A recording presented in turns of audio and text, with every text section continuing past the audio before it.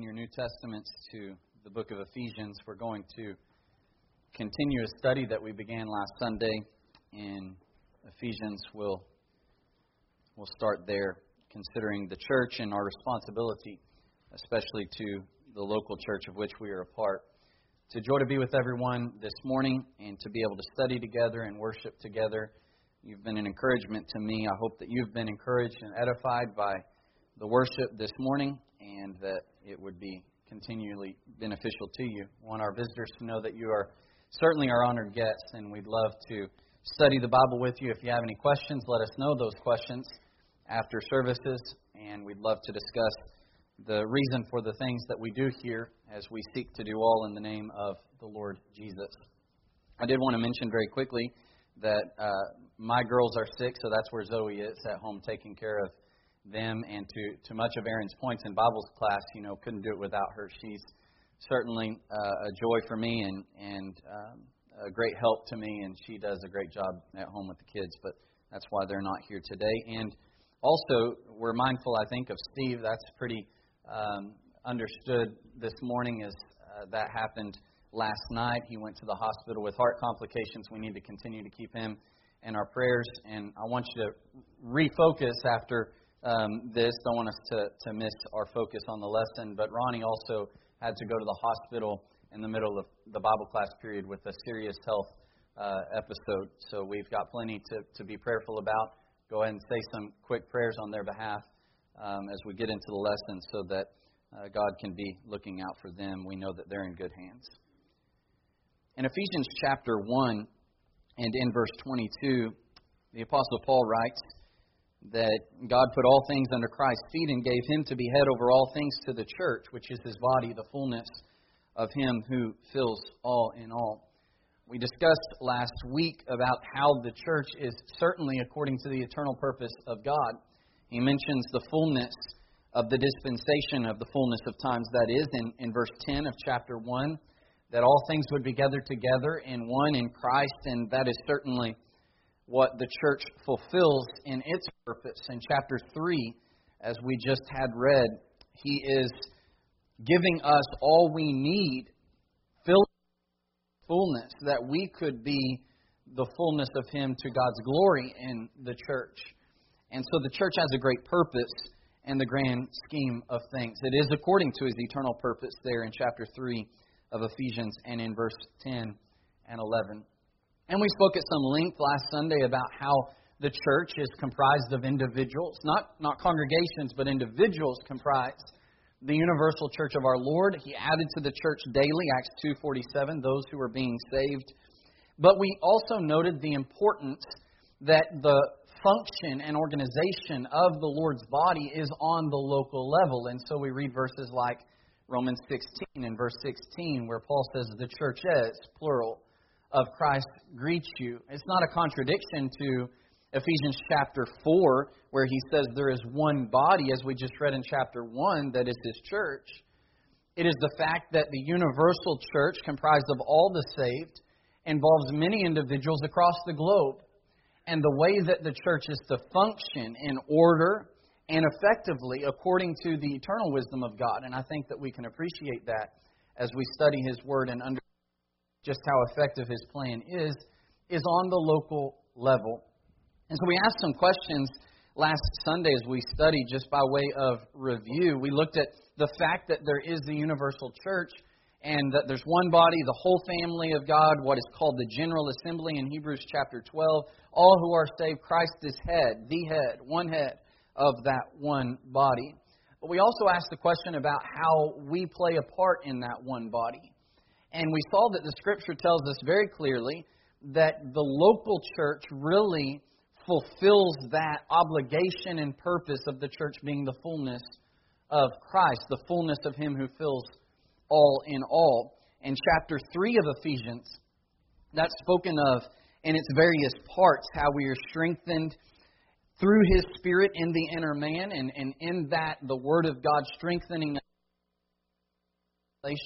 that Christ dwells in our hearts by faith. We're rooted and grounded in love, and therefore can comprehend the love that Christ has for us as well. And in all of that, we're filled with His fullness to His glory in the church. but that happens on the local level. And I think that Philippians chapter 1, and especially in verse 11, really verse 9 through 11, is a good example of that particular point. Whereas we're filled with the fruits of righteousness, as our love abounds in knowledge and discernment, we are to the glory and praise of God. And notice it's by Jesus Christ. He fills us, and therefore we bear fruit. As He says in John 15, without me you can do nothing. We cannot bear fruit without the Lord. He fills us to bear fruit to God's glory. That happens in a local church. He addressed Philippians to the elders or the bishops and the deacons, which are at Philippi. And so we asked an important question. Can I faithfully exist as a Christian? Faithfully exist separate and apart from the local church. And we noted a concept that some are convinced is scriptural of a floating membership, where I'm not a member at any local group, but I float around from church to church, and therefore I really don't truly have any kind of accountability to any one eldership. Can I exist that way? Because there's certainly members of the Church Universal who feel that that's proper. And I think what we demonstrated is that logically that can't be so. Because if it is proper, it is authorized, that means every single one of us can do it acceptably before God. But if everyone was doing that, where would there be a church to float to? And so something that has been stressed to me early on in my journey in preaching the gospel is that something that proves too much proves nothing at all. If it proves that everyone can be a floating member, and therefore everyone's disjointed, then there would logically be no local church to float to. That really just proves nothing at all. It doesn't logically fit in the Scripture. The elders that are a part of this local structure designed by the wisdom of God and to His glory they shepherd the church among them. And so we certainly understand that implies a locality of believers joined and knit together. We saw that in an example of Paul as he tried to join the disciples in Jerusalem. He saw that as an obligation, and he wasn't going to avoid that obligation. And they had an obligation to vet him. Is he to be received? Is he in fellowship with God? And at first they didn't receive him. Barnabas verified his discipleship, his conversion, and his work for the Lord. So they did receive him, and he became a local member at Jerusalem, even though it was a short period of time. We saw that progressed throughout his discipleship as he even went from church to church. There were times where he was at a church for several years, and he was a member at that church. We saw that in Acts chapter 13 with the church that was at Antioch. He was in the church that was at Antioch, and they sent him out. And he came back in chapter 14 and gave them a report of his work and stayed with them a long time. Phoebe is another example of local church membership. How she was a servant of the church in Centuria. She was a member at Corinth. And yet she was traveling on business perhaps and was to be received by the church in Rome. But then we thought about how while we can exist faithfully separate from the local church, so we must be joined to a local group of believers, what are my responsibilities? You might remember that there are various reasons why this question might be troubling for some, where some think that they're insignificant because they're not a preacher or an elder or a deacon or so on and so forth. They're not a Bible class teacher, and so they might feel insignificant. And Paul talks about that in 1 Corinthians 12. You shouldn't feel that way because you've got a great part to play in the ministry. You need to figure that out and you need to get to work. But also sometimes there's so many little things that need to be done and that I could be doing that I get overwhelmed and I can become paralyzed. So I need to visit this person. I need to check in on this person. I need to take food to this person. I need to do this, that, or the other. I have this responsibility given to me by the elders and this responsibility. And I'm so overwhelmed I just break down and don't do anything. Maybe that's why some people feel like they're not playing their part in the church. But I think some of those things can be solved by understanding some more fundamental responsibilities that I have as a member of this local group of believers. Some things that if we get down and understand and are contributing to on an everyday basis, that all of these other things will be taken care of. And the first thing we looked at is that we need to mature in the faith. We looked at a passage in Ephesians chapter 4 which speaks to this at length, where the gifts Christ left for the church were apostles and prophets, evangelists and pastors and teachers. But we noted that what they do is they equip the saints. They equip the saints. They equip the saints. They edify the saints, inform the saints, help each individual saint grow to maturity. And then there are two more prepositional phrases in verse 12. They equip the saints unto the work of ministry. So it's not that the people identified, the offices, if you will, the positions, if you will, in verse 11 that are identified, are doing the ministering themselves. They are part of it, sure. But the saints, every one of you that are sitting in the pews this morning, are doing that ministering unto the edifying of the body of Christ. And you see a picture of that in Ephesians 4, where we come to that maturity of Christ, that perfect, to a measure of the perfect stature of the fullness of Christ. And that means not immature, tossed about with every wind of doctrine, but instead speaking the truth in love. We all contribute in our spiritual growth and accountability that we provide one another to edify the body in love. There was a snapshot of that, if you will, in 1 Timothy, the 4th chapter, where the Spirit expressly speaks of an apostasy, and the way that apostasy would be avoided is that Timothy does the work of an evangelist, fulfills his ministry. Verse 6, instructs the brethren in these things. He'll be a good minister, nourishing good words of faith. But I want us to understand that this is really an illustration of what we studied in Ephesians 4. Because Timothy is one of those positions that Ephesians 4 and verse 11 speaks about. But his very work described in chapter 4 is not isolated to him, but he takes heed to himself, like verse 16 says, and to the doctrine. He continues in them, for in doing this you will save both yourself and those who hear you. Timothy studies to know, but he studies to know to teach others so they can know. And they are taught to know so that they can stand for the truth. And they don't bite on those errors. And they stand resolute within the gospel of Christ, holding each other accountable, exhorting one another to make a stand for the truth. And so that apostasy won't come to a local church who has that kind of accountability. And so as we're here this morning, we all have a great role to fulfill. There's one other thing before we move on to the next point I wanted to make. In chapter 2 of 2 Timothy, we talked about how that message of error will spread like cancer. We asked the question, how are we going to stop that spread? Well, it starts in verse 1 of 2 Timothy 2, where he tells Timothy to be strong in the grace that is in Christ Jesus. And notice the first thing he mentions after that. The things that you have heard from me among many witnesses, commit these to faithful men who will be able to teach others also. One thing I failed to mention on our sermon from last Sunday is that word men in verse 2 is the Greek word anthropos. And that's distinct from aner, which is specifically and exclusively male. He's saying men and mankind in general. And so that covers the entirety of a local church. It doesn't matter if you're a babe in Christ, if you're mature, if you're an elder, if you're a deacon, if you're a man, if you're a woman. These things are committed to the members of the Lord's body so that we can speak up when something's wrong. We can encourage each other in the right way. We can mature in the faith as an individual and thus contribute to the spiritual health and edification of the body.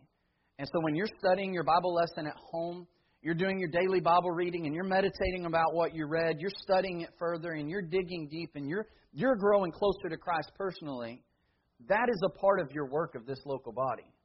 And so when we neglect those things, don't think of it as if it's just affecting you and everyone else is okay. Because the church is broken down to its individual parts. We're members individually. That is the case. But your individual membership is also a member of me. We're members of one another. So it's not the faith of others that will make the local church strong. We need to think of it in this way. It is our own faith that will make the church strong, or lack of faith that will make the church weak. I believe it was JFK who said, ask not what your country can do for you, but what you can do for your country. We need to have that same thought about the church. Too often we find Christians thinking about how the eldership or the church isn't looking after them enough. I'm not being cared for enough, and woe is me. Maybe you're being neglected. And maybe that's wrong, and they need to take care of that. But we don't worry about that. We worry about our responsibility. What am I doing for the body? What responsibilities am I taking care of? Because they're my responsibilities and no one else can take care of them. We need to mature in the faith. Secondly, and our first new point for this morning, and we've got 4 more, and don't worry, we're going to cover 2 more this morning. We're going to have another lesson on this subject. I think it's imperative we mature in the faith, and right along with that is keeping ourselves pure. We need to keep ourselves pure. That is not something I can accomplish for you. That's not something you can accomplish for the person sitting next to you. You take care of that yourself. But that is not to go without saying that your purity or lack of purity will drastically and dramatically affect the purity or impurity of the church. Too often, there are those who think that as long as they're in agreement doctrinally with the church that they're a part of, that the other things they're doing in their day-to-day life are not important. I'm not thinking on error. I'm not teaching error. I'm a part of what I know to be the sound church, the true church which belongs to Jesus. It's got a sound eldership. It's got sound preaching. It's got sound members. And I'm believing everything I'm hearing from the pulpit on a doctrinal level. But there is impurity and immorality in their individual lives. They're not acting that way at the assembly. But they're cursing at work or at school. They're consuming filthy entertainment on a day-to-day basis. Their mind is wandering off in impure ways. Maybe they are even just as much as a part of the world as you could be, but they are a 4-hour Christian on Sunday and on Wednesday. But what we try to fool ourselves into thinking sometimes is that that's not of consequence to the church. And I think that if we opened a door which showed us just how much that does affect others, we might think twice about doing what we're doing if we're impure without the assembly. But we get ourselves into that thought that it's not affecting anybody else. That couldn't be further from the truth, because the local church is comprised of its individual parts coming together, and if one link to the chain is weak or impure, it's going to compromise the entire. We just studied in Ephesians chapter 5 and in verse 25 about Christ's love for the church. He gave Himself for her, verse 26, that He might sanctify and cleanse her with the washing of water by the word, that He might present her to Himself a glorious church, not having spot or wrinkle or any such thing, but that she should be holy and without blemish. Think about Christ's death and just how much that took of Himself and of the Father in sacrifice. We just remembered it here this morning in the Lord's Supper. And we stress it all the time, as we should, about how much love He showed for us and what a great price was paid for our salvation. He purchased the church with His own blood. And then we kind of change directions and we start speaking of it as if that gives us the ability to continue to be the sinners that we once were, and therefore do it without any worry because He paid the price for our souls. But I want to tell you, that's a cheap grace. And it's a very impotent grace. It's not the grace of the New Testament. The grace of the New Testament is that Christ died because we could not save ourselves.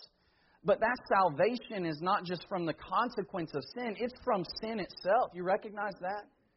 In Romans, the 6th chapter, he doesn't just talk about the wages of sin is death and Christ's death freed us from death. He's talking about it freed you from slavery to sin. But there are some Christians, I think, who think about it in regard to the consequence. That I'm still in sin. I'm still sinning. I can't ever break free from that. But thank God that I'm not spiritually dead. It doesn't work that way. He gave His life to bring us into holiness and purity and cleanliness. And that takes a diligence on our part and submission to accepting that grace through the Word of God. In 2 Peter 3, he uses some of the same words when he talks about the coming of Christ. And because these things are going to happen, the day is approaching near. What manner of conduct ought you to be in all holiness and godliness, looking for the hastening of that day? We are those who purify ourselves. We do it with Christ's power, but what He died for. This happened on an individual level. Notice in 1 Corinthians chapter 6, the Apostle Paul is speaking about some things that pertain to an ungodly lifestyle which will not inherit the kingdom of God. And he starts to talk about the sin of sexual immorality. But you remember in verse 19 of 1 Corinthians 6, he says, do you not know that your body is the temple of the Holy Spirit? Now, he's not talking about the body here in regard to the body of Christ. He's talking about my body. Your body is the temple of the Holy Spirit who is in you, whom you have from God, and you are not your own. Notice here, for you are bought at a price. Therefore, glorify God in your body and in your spirit, which are God's. And here we have it again. You have the universal church in Ephesians 5. He died and gave Himself for the church that He might sanctify and cleanse her, that she might be without spot and blemish, without wrinkle, but be holy and pure and clean. And then it's broken down to its individual parts. That means you. That means me. He died so that I can be pure. And when I'm not seeking and pursuing purity, then I'm treating His sacrifice in a profane way. This is why the Apostle Paul said in 1 Timothy 5 and verse 22 to Timothy, an individual, don't lay hands on anyone hastily, nor share in other people's sins. Keep yourself pure. I understand here he's talking about an elder who may be sinning, and not unless you have 2 or 3 witnesses do you receive a rebuke against him, but that you make sure you don't share in other people's sins in that regard. But it's very broad. Keep yourself pure. Don't share in other people's sins. And so Timothy has an individual responsibility to keep himself pure. So do we. In chapter 6 of that same epistle, he says, you, O man of God, flee these things that pertain to the love of money, which is a root of all kinds of evil, and people pursuing the riches, they do anything to get them. You flee these things, but pursue righteousness and godliness, faith, love, patience, and gentleness. Sharing or refusing to share in sin and impurity affects the whole. And I think we see that in 1 Corinthians chapter 5. We know that leaven leavens the whole lump in a doctrinal matter. That if there's false doctrine and it festers, it's not dealt with, that will affect other people, and more will start going down that path of error. And error spreads like cancer. The same kind of phrase is used in 1 Corinthians 5, but he's not talking about error. He's talking about immorality. And we may think that if an individual who's a member of this congregation is involved in some blatant and disgusting form of immorality, there's no way that's ever going to affect me. I'll never stoop down to that level. But I want to tell you, you may not participate in that exact sin. But if that is persisting and not dealt with, then the sensitivities to any kind of sin are all of a sudden brought down. And we've become a little more hardened. And I may not go that far, but I may go a little further than I used to have thought. And that's how it affects us. Notice there in 1 Corinthians chapter 5, he talks about this sexual immorality in verse 1 that's not even named among the Gentiles. A man has his father's wife. It is not even heard of among the Gentiles. That's how bad this is. But notice verse 2, you are puffed up and have not rather mourned that he who has done this deed might be taken away from among you. And here's the idea. We are so prideful in our state before God. He talked about it in chapter 4 and verse 8. You're already full. You're already rich. You've reigned as kings without us. Indeed, I wish you did reign, that we also might reign with you. He talked about it in verse 21. He says, what do you want? Shall I come to you with a rod or in spirit of gentleness? He said in verse 18, rather, some are puffed up as though I were not coming to you. And so they've got this idea, whatever it may be. Maybe it's because of the abundance of spiritual gifts they have in this congregation. Maybe it's because Paul is the one that established the church. But they have such an inflated view of themselves that they think this individual who has his father's wife being among them is not affecting them. That's his sin. We recognize it as a problem in his life. It's not touching the church, though. I'm not going to be involved in that. We're still good. We're full. We're rich. We're reigning as kings, he said in chapter 4 and verse 8. But he speaks about this withdrawing from this sexually immoral man for his sake, that his soul may be saved, that his spirit may be saved, and the day of the Lord Jesus, verse 5. But then he says something else. There's another reason for church discipline. And I want us to stress the need for individual purity. He says, your glorying is not good in verse 6. Do you not know that a little leaven leavens the whole lump? And he's not just saying that because leaven is in the one lump, then the whole lump is leaven. You know, James said in James chapter 2, he said, do not commit adultery. And he also said, do not murder. So if you do not, but you do commit adultery, you've broken the law, because they're both a part of that whole law. That's not really the idea here. He's not saying that the whole lump is leaven just because there's a little leaven in that lump. Leaven spreads. It pervades the entire lump. It's not just he's saying it's wrong that there's one sinner in the body. That's wrong in and of itself. You need to deal with that. He's saying that because he's there, it is having an effect on all the other members. And it doesn't necessarily mean that they're all going to be taking their father's wife. But here is a sin that is going unaddressed, is persistent in that body, and it is lowering the sensitivities of the congregation. It is encouraging immorality and unrighteousness. That one individual's impurity is affecting everyone else's impurity. And it may not be overnight, but it certainly is affecting it. He says, therefore, verse 7, purge out the old leaven, that you may be a new lump, since you truly are unleavened. For indeed Christ our Passover was sacrificed for us.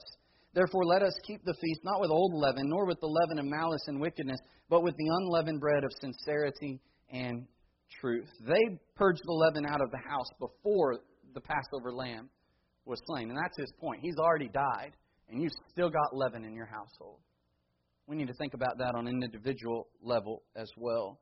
Their willingness to let such a sin go unaddressed, that man's unwillingness to live a pure and sanctified life, inevitably would lead to a lax approach and to growing immorality among others.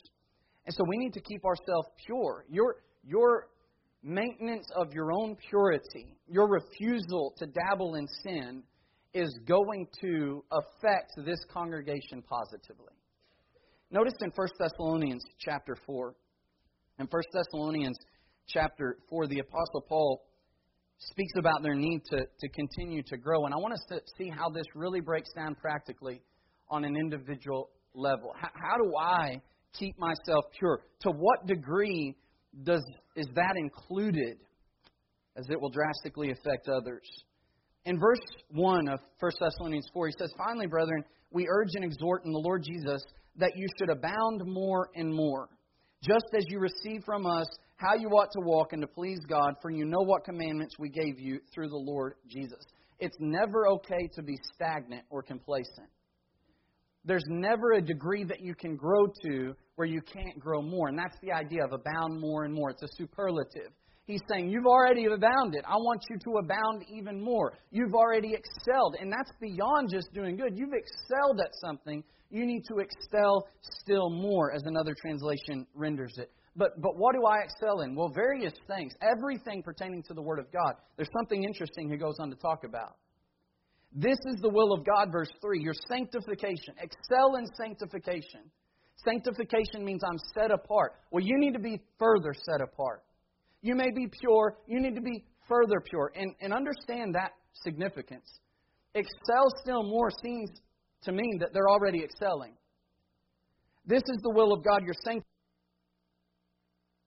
Know that you should abstain from sexual immorality, and that each of you should know how to possess his own vessels in sanctification and honor. The point in the text is that you are already sanctified. You are sexually pure. You are possessing your vessels in sanctification and honor. I want you to excel still more. I want you to abound more and more in that. How does that happen? I think we often think about purity, especially of a sexual nature, as binary. You're either pure or you're not pure. And maybe there's a sense in which that is certainly the case. But what Paul is saying is, you may be pure, you need to be even more pure. You may be sanctified, you need to be sanctified even more. You may be possessing your vessel, your body, in sanctification and in honor, but there is still more that you can do. He's not just talking about a promiscuous lifestyle you need to avoid, but there are many things which precede that promiscuity. in that fornication. There are so many precautions to take in living a pure life before Christ. And if we are all heightened to that point of awareness, and we are willing to be extremely careful as individuals, that will affect how everyone else views sin and how everyone else leads their life. We don't tolerate filthy speech like in Ephesians 5 talked about. He says the fornication and uncleanness and covetousness, let it not be named among you. And then he talks about filthy speech and coarse jesting. And so if we're going to avoid members falling into sexual sins, all the members need to have this kind of purity which won't even participate in the thoughts and speech leading up to it. That's the kind of purity we're talking about in the church. Notice in Romans, the 13th chapter, when the Apostle Paul speaks about owing no one anything but to love one another, and in that is not committing adultery and murder, so on and so forth, he kind of progresses beyond to look at some other things which would fall into that category of avoiding because I'm loving each other, and he applies it to each individual. He says in Romans 13 and in verse 11, do this, knowing the time that now it is high time to awake out of sleep, for now our salvation is nearer than we first believed. You've heard the sermon Brett preached, Brett Hoagland, that's up in Missouri, Live Like You Are Dying. That's kind of the idea here in this verse. Live like tomorrow was when you meet Christ. Whether it's you die physically or He comes again, you live like tomorrow is the day. How would that change the way we live? How would that change how we viewed purity? So notice what he says in verse 12. The night is far spent. You've lived enough of your past lifetime in doing the will of the Gentiles, he says in another place. Peter does, that is. So cast off the works of darkness. Let us put on the armor of light. And I want us to notice here in verse 13. He gives some specific things, but there's a pattern. He says, let us walk properly as in the day, not in revelry and drunkenness, not in lewdness and in lust, not in strife and in envy, but put on the Lord Jesus Christ and make no provision for the flesh. And that's key. He's telling them, don't provide for the flesh. What does that look like to provide for the flesh? Notice those three groups of two. He mentions not in revelry or in drunkenness. Revelry is the greater, drunkenness is the lesser. Drunkenness is intoxication with no degree. You're intoxicated. You're either or you are intoxicated. Revelry is what comes along with intoxication. It's that carousing, a drunken carousal. And so don't even take the drink that would lead you to. Someone may say, I'm drinking, but I'm not revelry. I'm not involved in revelry. Purity demands that you abstain from the wine, period. He says lewdness and not in lust. Lewdness is koite, which means couch. It's a euphemism for the sexual act. And then lust is aselgeia, the lesser. It's everything that is unchaste and licentious that would lead to that sexual immorality, that fornication. And so I'm not telling dirty jokes and entertaining myself with sexual themes and I'm loose about those kinds of things. I'm involved in uncleanness in thought and in action. He says both of these need to be taken away. Then he talks about strife and envy. And so you've got strife as quarrel and contention, but envy is what led to that strife. So you see what we're saying here? That's providing for the flesh. And so a Christian does not try to argue with how far we can go. A Christian asks the question, how do I get as far away from that as possible? And if we are all individually thinking like that and living like that and applying these principles, oh, you're doing a great deal for the church that meets here at 84th Street. But if you are trying to rationalize that this is not as bad as the world, I don't see how this is a big deal. My immodesty, how does that have anything to do with sexual impurity? Or me watching these movies and listening to this music, whatever it may be, I just don't see the connection, and I'm going to continue to do it. And that kind of stubborn mindset is what will lead to that spread of ungodliness and immorality. And it may not take you as far as you think it could, but maybe the person you've influenced falls deeper and deeper into that pit. We owe each other in love the devotion to personal purity, being an example to others, to heighten the sensitivity to matters of impurity, to help through our own example and our own dedication to purity, everyone see sin as God sees sin. That's what purity is. God is holy. You also be holy in all your conduct. For it is written, Be holy, for I am holy, says the Lord. And secondly, for this lesson, I think it's imperative that as we are maturing in the faith and we are keeping ourselves pure, that we possess the mind of Christ. And I specifically am referring to what we read of in Philippians, the 2nd chapter. Because this maturing in the faith is possessing the mind of Christ. Keeping ourselves pure is possessing the mind of Christ. But if we are merely intellectually advancing, if we are even just merely advancing, but I'm not possessing this kind of humility of service and foregoing of my own rights or what is at my best interest for the sake of another in the way that Christ did, then this church is in danger still of division. There's a reason why when we hear of a church dividing and they say it wasn't even doctrinal, that is extra disgusting to us. Any division is bad. But in a division where no one was even standing in conviction for what they believed to be the truth and it was just over some silly matters, how much worse is that? And it all boils down to whether we possess this humble-mindedness as Christ possessed. In Philippians chapter 2, he says, if there is any consolation in Christ, have you ever been encouraged or comforted by Christ? That's what he's saying. If there's any comfort of love, do you receive comfort from the love that Christ has shown to you? If there's any fellowship of the Spirit, are you in communion and have that close relationship with God through the Spirit's teaching? Or are you benefiting from that? Are you rejoicing in that? If there is any affection and mercy, have you received and felt the affection of God in Christ? Do you understand the value of His mercy extended towards you? Well, if any of that is true, this is what He appeals to. Fulfill my joy by being like-minded, having the same love of one mind. Why should I be like-minded with my brother or sister in Christ? Why should I be willing to, in humility, do what's best for them, even though I got some needs that need to be taken care of? Because I have received that kind of favor and that kind of love and expression from Christ. And He also gave it to them, too. And I can make that connection that they're just as valuable as me. And insofar as I'm concerned, they're more valuable. So he applies it in verse 3. Let nothing be done through selfish ambition or conceit, but in lowliness of mind let each esteem others better than himself. Let each of you look out not only for his own interest, but also for the interest of others. I want to tell you, this was tested a couple years ago, a year ago, however long it's been, 2020. The worst year, right?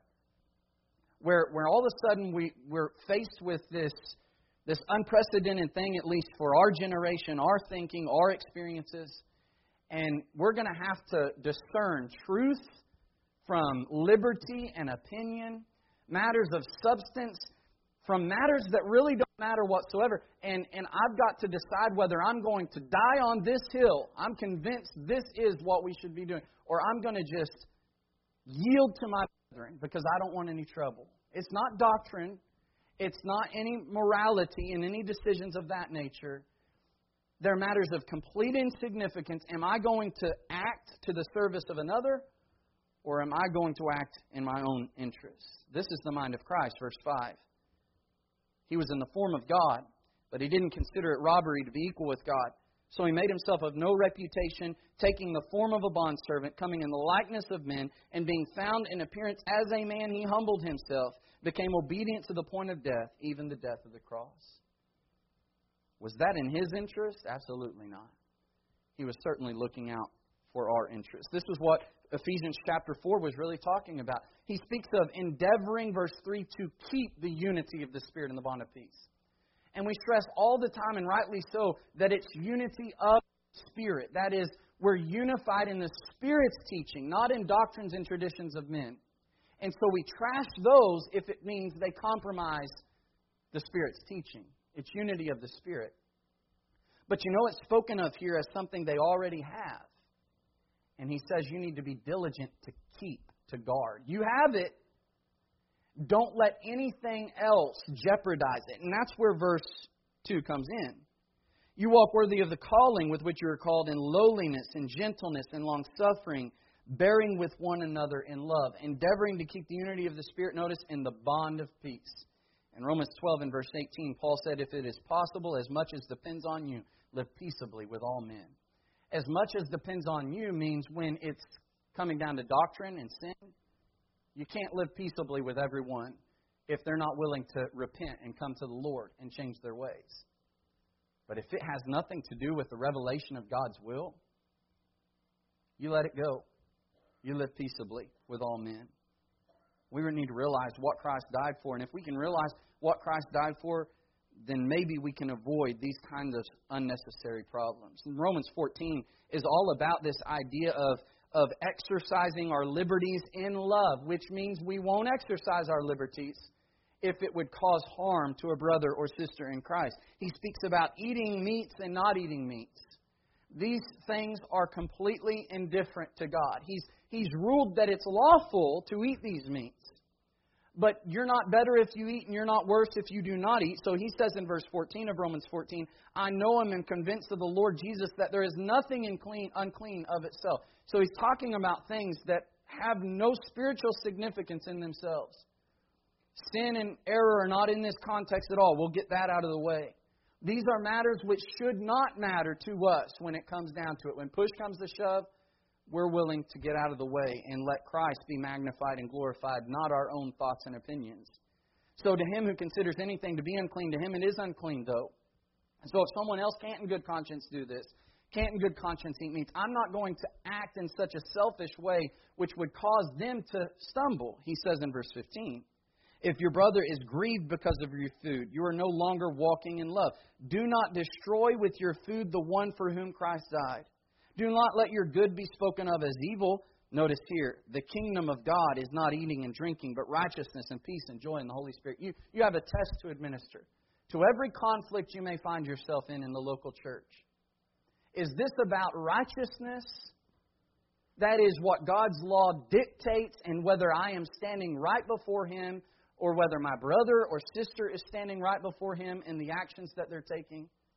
Does this promote joy, which according to chapter 15 and verse 13, is in believing, that is, submission to the will of God? Is it promoting peace? And so we administer that test. We make those distinctions. We test all things. We hold fast to what is good. We abstain from the evil. But when it's neither good nor evil, I've got to be willing to be malleable and to yield so that there is peace that is maintained. He says in verse 18, he who serves Christ in these things is acceptable to God and approved by men. So let us pursue, verse 19, the things which make for peace and the things by which one may edify one another. Do not destroy the work of God for the sake of food. We need to make sure that we're mature enough to distinguish between matters of truth and matters of complete indifference and inconsequence, insofar as they are inherently made up. There's been a saying that goes along with this very thought. In faith, in matters of faith, unity. In matters of opinion, liberty. But in all things, love. In matters of faith, there's no tolerance. The things which make for righteousness and peace and in joy. But in matters of opinion, there is liberty. There's nothing unclean of itself. So I'm not going to have my good spoken of as evil when a brother in good conscience could not do what I'm doing. I'm not going to stand on this hill and cause him to falter. In matters of opinion, liberty. But in all things, love. I will do whatever it takes to maintain the peace in this congregation and to preserve my brother or sister's soul. Paul put it this way in 1 Corinthians 8 and verse 13. If food makes my brother stumble, I will never again eat meat, lest I make my brother stumble. And you know what? There's a reason why we have these in this order. In order to be acting in this way, you've got to mature in the faith.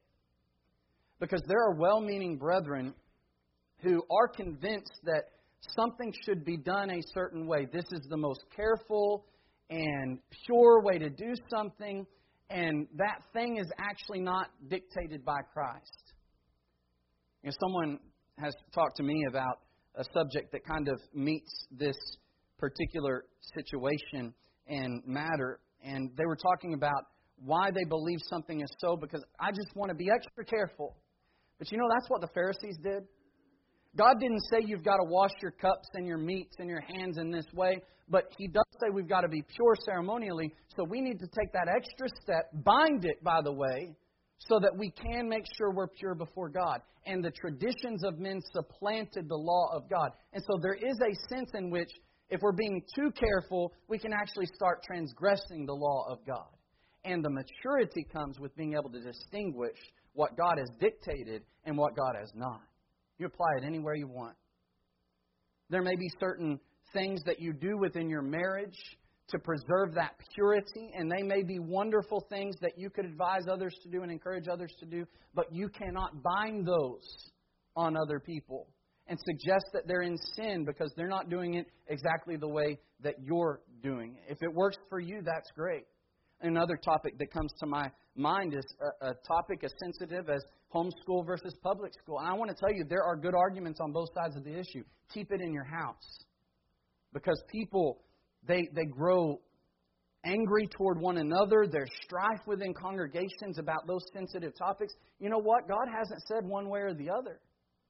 And it is completely within your right to dictate what your family is going to do, but not to make judgments and draw that line in the sand based on other people's lives. If God has not said it in the Scripture, then we need to just leave it alone insofar as judging and binding it on others. And so these are general things. If I have those predispositions, that is, I have decided what my attitude is going to be in dealing with my brethren, regardless of what will come up, I've decided that I'm going to be forbearing and long-suffering, that I'm going to consider myself lower than them and esteem their interests and needs as greater than my own, then something like that comes along, we've already made up our decision.